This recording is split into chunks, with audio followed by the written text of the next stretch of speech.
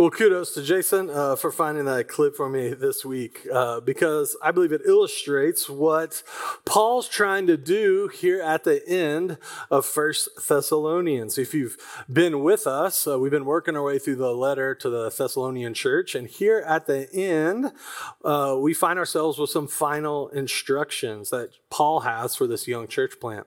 So turn with me real quick, 1 Thessalonians chapter 5. We're going to start in verse 12. I'm going to read it, and then we'll dive into it. But we appeal to you, brothers and sisters, to respect those who labor among you and have charge over you in the Lord and admonish you. Esteem them very highly in love because of their work. Be at peace among yourselves. And we urge you, beloved, to admonish the idlers, encourage the faint-hearted, help the weak, be patient with all of them. See that none of you repays evil for evil, but always seek to do good to one another and to all. See that none of you repays evil for evil, but always seek to do good to one another and to all. Rejoice always, pray without ceasing, give thanks in all circumstance, for this is the will of God in Christ Jesus for you. Do not quench the spirit, do not despise the words of the prophets, but test everything. Hold fast to what is good, abstain from every form of evil. So what's Paul trying to do here? It's the end of the letter, and it seems like he's kind of running out of space, like he only had 4 pieces of parchment, and he's kind of coming to the end, and he's like, I got so much more to say, and he just kind of scribbles a bunch of quick sayings. I don't think that's what Paul is trying to do. What I think he's trying to do is a few things we're going to talk about this morning. One, I think he's trying to sum up this letter, all the teachings, all the things he's talked about, and he's trying to sum it up in a way that's easy for them to understand. Some quick ways to reference what he's been talking about. Kind of like a quick guide to the Christian life. Think about it. Learning how to be a Christian is really challenging and really complex. Kind of like we saw in our video, learning a second language can be challenging and complex. Now, let me show you how challenging it can be. This is what Paul writes in Colossians about what happens when someone comes to Christ. It says this in Colossians 1, He has rescued us from the power of darkness and transferred us into the kingdom of His beloved Son, in whom we have redemption, the forgiveness of sins. So think about that. God takes us out of a kingdom of darkness with its own language and behaviors and life, and He puts us into the kingdom of His beloved Son. How do we live in that kingdom? How do we learn how to live in what many people call the forever world God is building? It's incredibly challenging, kind of like Joey and Phoebe. It's really hard. It's kind of like learning a language. Now think about your first language, whatever that is. You learn it pretty naturally. By the time you're 3 or 4, you're speaking in somewhat complex sentences, but no one's ever taught you the grammar.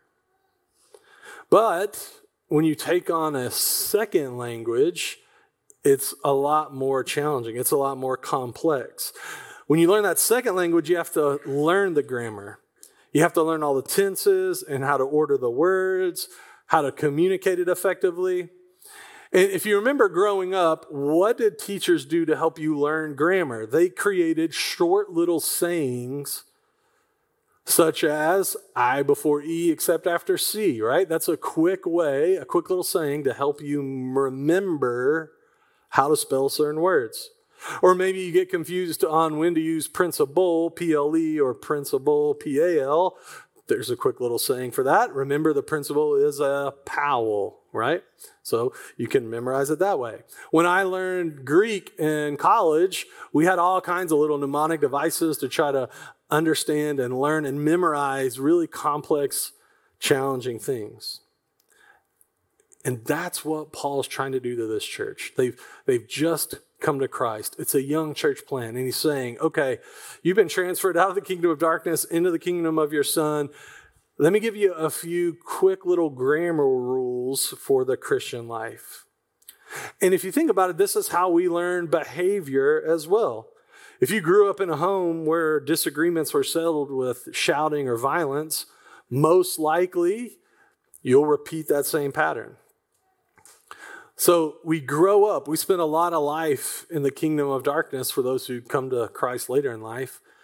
We're put into this new kingdom. How in the world are we going to learn that? Remember, if you've ever learned a second language, it's slow, and sometimes you have to pause and think about what you want to say, right? We expect that when we come to the new life. We're rethinking all of life in Jesus. That's a lot to think about. And sometimes we do have to stop and say, okay, I used to respond to this way, but now that I'm in this kingdom of light, I need to respond to it this way. And we take time sometimes to sit and think about it.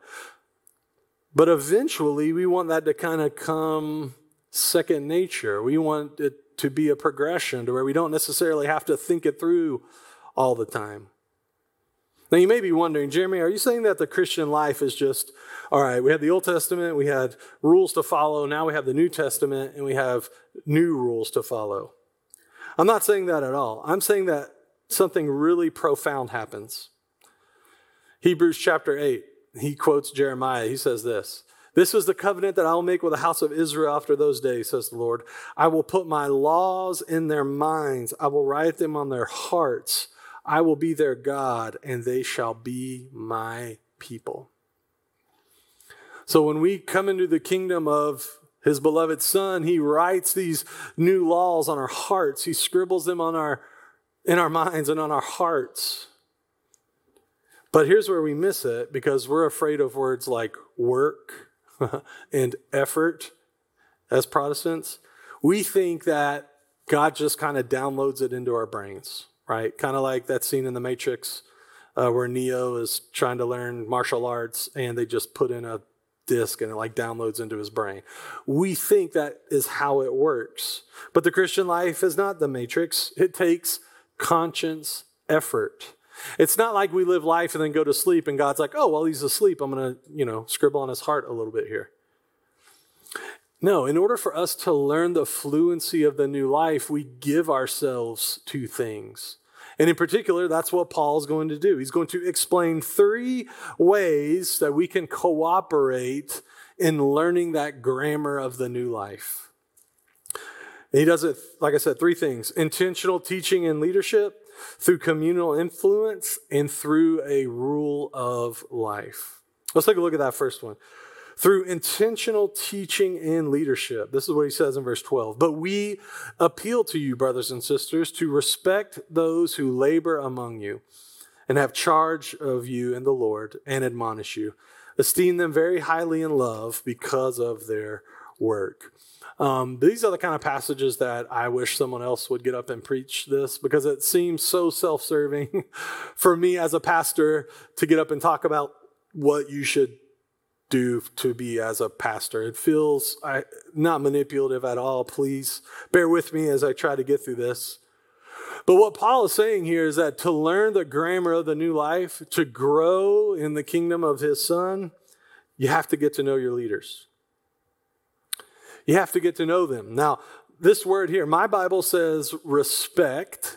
Your Bible might say something else. But it's an interesting word here, because the Greek word is to see. Now, what the interpreters did is they didn't just write, oh, well, this word says to see, let's just write it. They kind of took the next step and kind of did the translation work for you, and they put the word respect.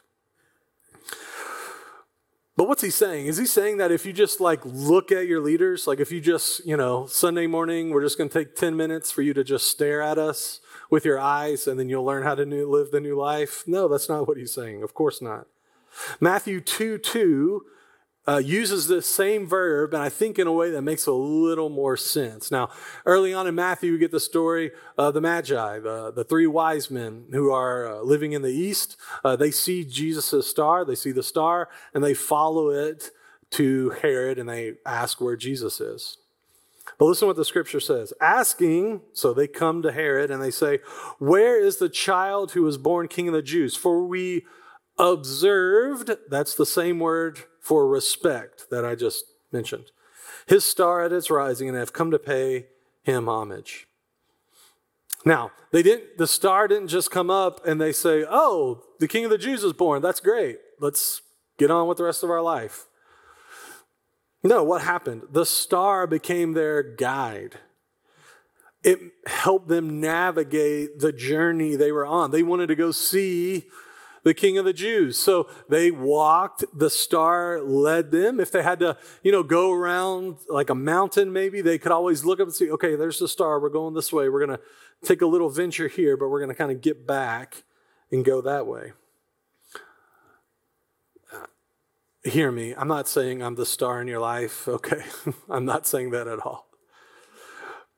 But what I'm saying is that's what leaders are here for, to lead and guide you, to help people see what life in the kingdom is all about. And Paul mentions 3 reasons why this is. It's like 3 and 3 and 3. 3 things that you should pay attention to. The first thing he says is that they labor among you. Respect those who labor among you. Now that Greek word means to exert great effort, to be exhausted. And Paul already mentions this early on in the letter in chapter 2, verse 9. Listen to what he says. You remember our labor and toil, brothers and sisters. We worked night and day so that we might not burden any of you while we proclaim to you the gospel of God.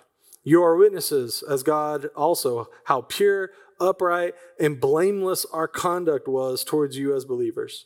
As you know, we dealt with each one of you like a father with his children, urging and encouraging you and pleading that you should lead a life worthy of God, who calls you into his own kingdom and glory. And that's the model for ministry. Paul labored. He toiled among them as an example of the new life. Leaders are to work hard.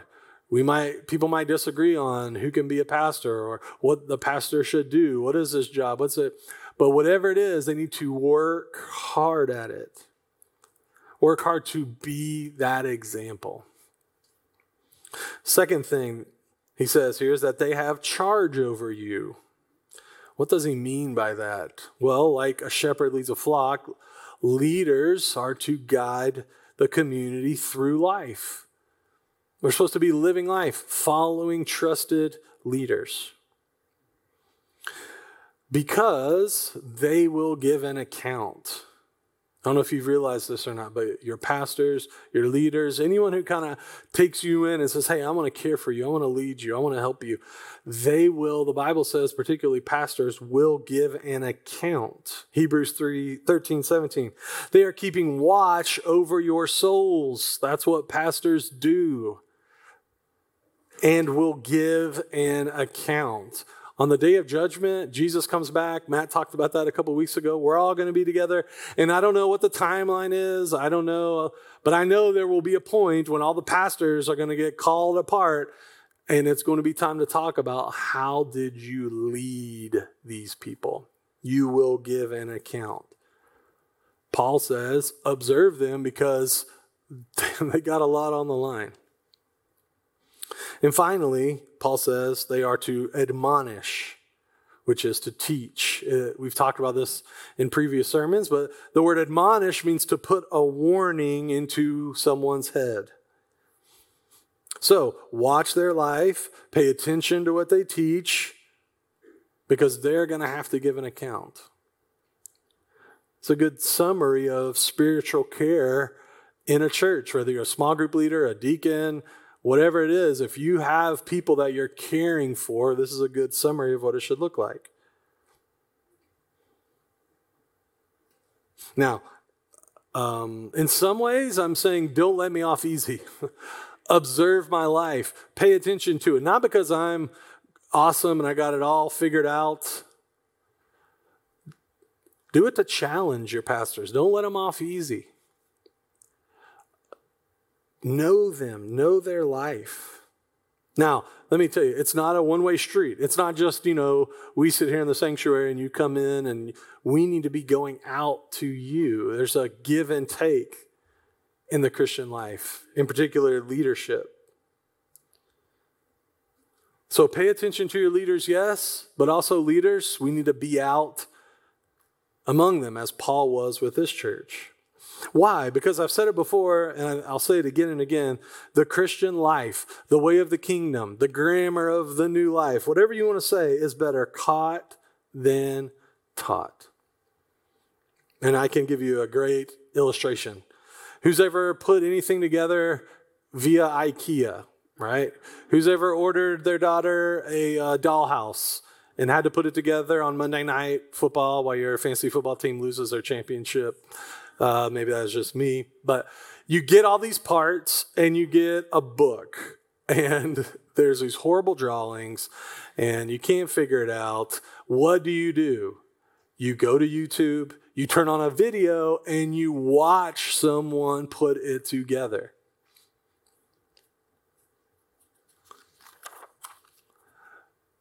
Listen, if you spent like 3 hours in prayer with whoever your leader is, I would bet that would be pretty formative compared to if you just listened to give you 3 30-minute sermons on prayer.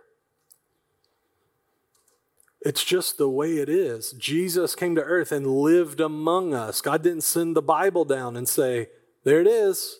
He sent a person, a God person, but a person nonetheless.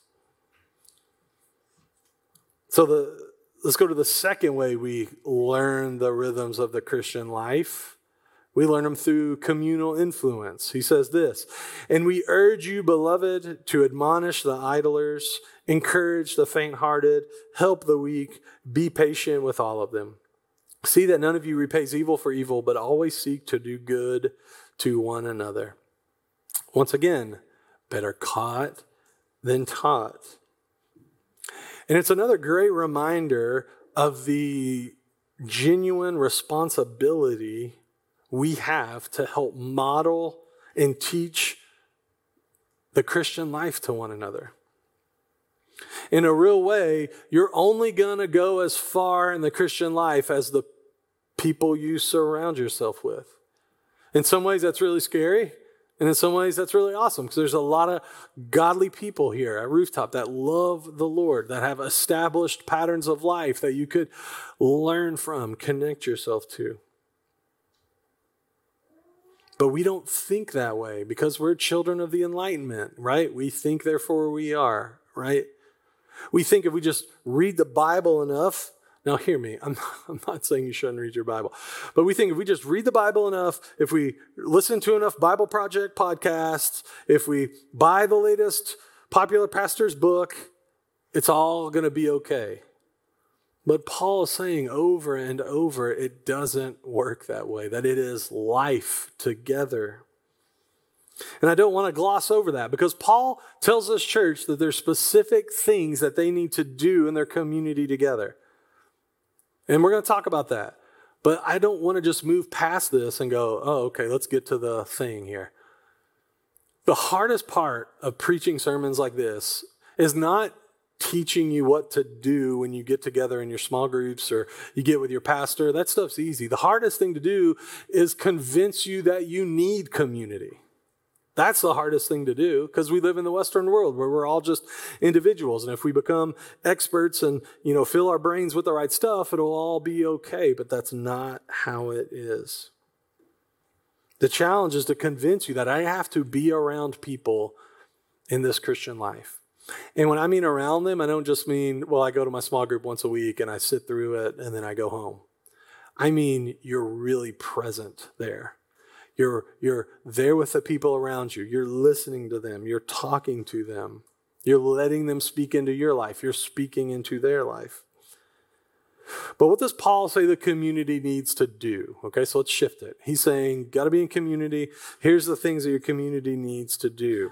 And what he gives them is kind of like a little grammar rule. This is a quick little saying, kind of like an I before E except after C, right? He says, admonish the idlers, encourage the faint-hearted, help the weak, be patient. Admonish, encourage, help, be patient. Now, if you've been with our series, you know that what Paul's doing here, though, is addressing specific issues for this church. Some of the idlers had revolted against the concept of work because they thought Jesus was going to come back tomorrow, the next day, right? So they needed to be warned. Some of them were discouraged, faint-hearted, because they were worried that they would miss, that their ancestors, their relatives who had already died, would miss Jesus' second coming.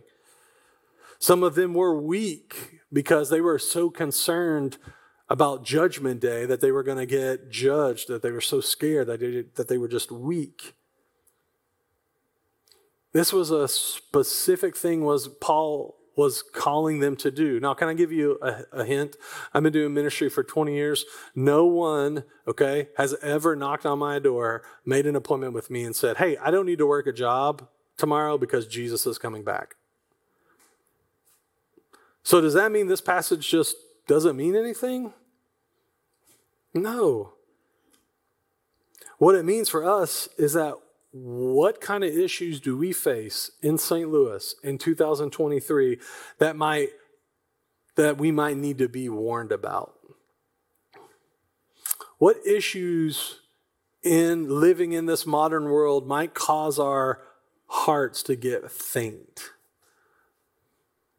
What about living in modernity causes us to be weak in our faith?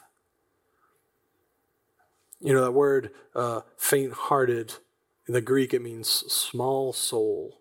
Have you ever experienced something that just made you feel small? For this church, it was worrying about, well, maybe my mom who died is going to miss the coming of Jesus. I just feel so small.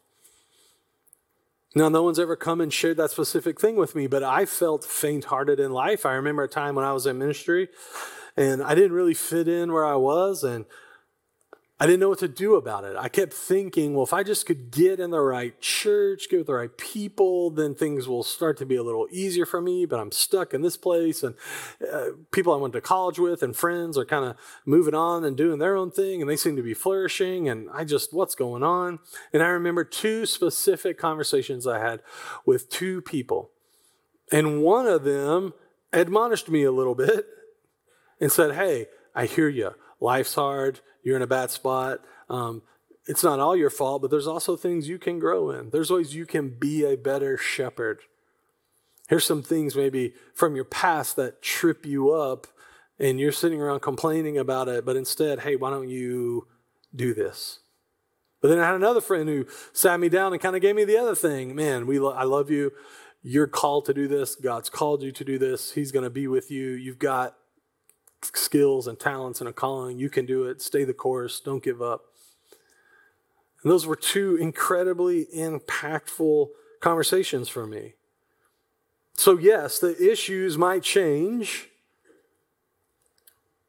The issues might change, but the need, the necessity for Christian community does not. This is why the thing before this with leadership, that's why these things go together. We need leaders, pastors and elders and deacons and lay people. We need leaders who can come together and say, hey, these are the challenges that face people in the modern world. Where do we need to warn? Where do we need to encourage? Where do we need to help?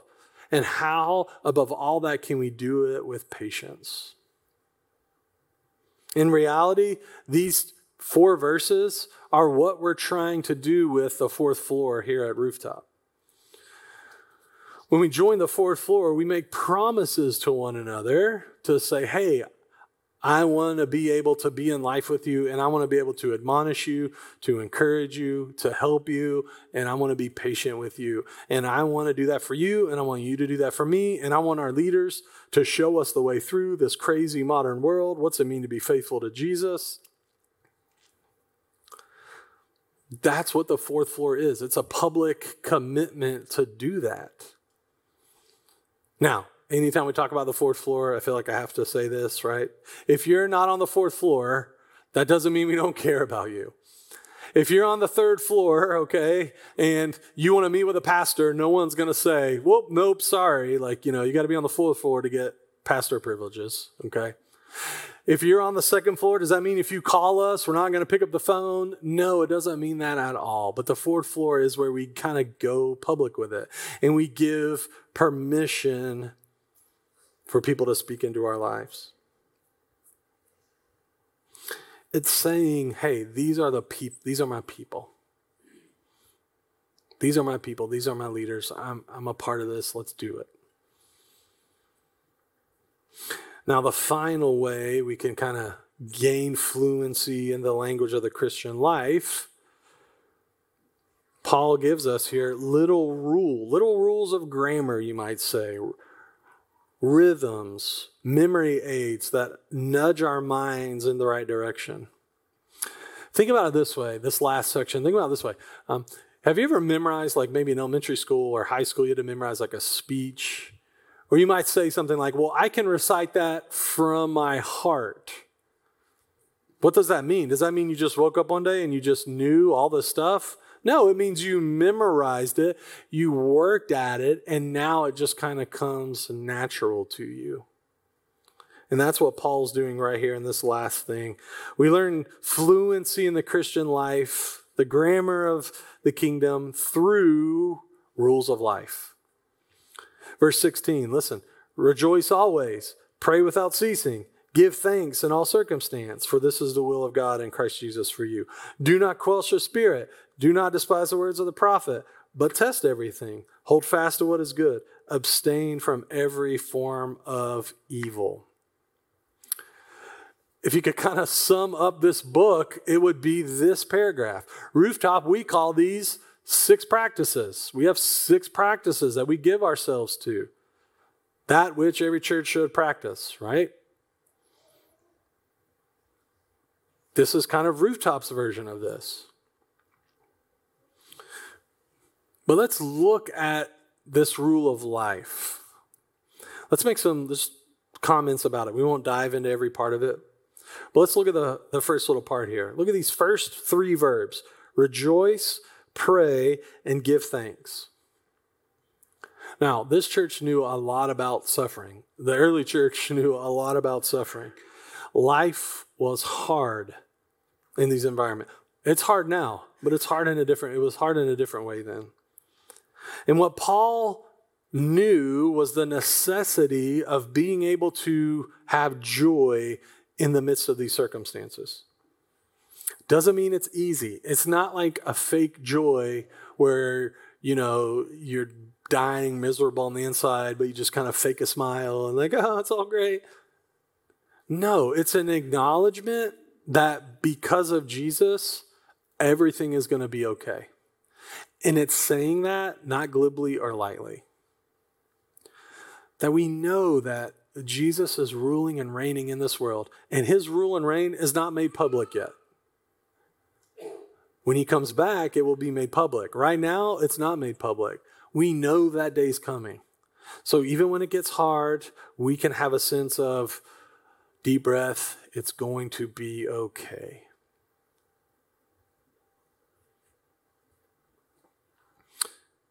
And then he gives another quick little hitters here. Don't quench the spirit. Don't despise the words of the prophets, but test everything. What is he saying? Hey, leaders are going to teach you. Leaders are going to show you things. 1, don't limit the Spirit's work because of, well, that's not what God does, or who are you to say that? But also don't just kind of take everything they say for granted. Test everything. And then finally, he gives the most basic yet profound teaching that if you see this, it just runs all through the Bible. This is like, if you're on a website, this is like a double click back to the problem of humanity, all the way back to Genesis 1. Hold fast to what is good. Abstain from every form of evil. You see something good in your life going on around you, hold on to it with 2 hands. If you see something in your life that looks like it might be evil, stay away from it. And verses like these are the ones that kind of make me chuckle a little bit when I see people say things like the Bible's boring or the Bible's outdated. Because name me one human being who wouldn't benefit from being around trusted men and women who love God and can lead and guide them. Show me a human being in our modern world who wouldn't benefit from being a part of a community who will encourage them and warn them. Show me a human being that wouldn't thrive with some wisdom in their life. To end, I want to challenge you with just 3 things really quickly. Number 1, how is your language acquisition going? Do you find yourself talking and walking more and more like Jesus? Can you think back over the past, let's say, year or two, and have you had a few moments where you kind of felt like you were learning that new language and you were starting to put a few things together, and maybe that person that you hated, you felt bad for them and you decided to pray for them?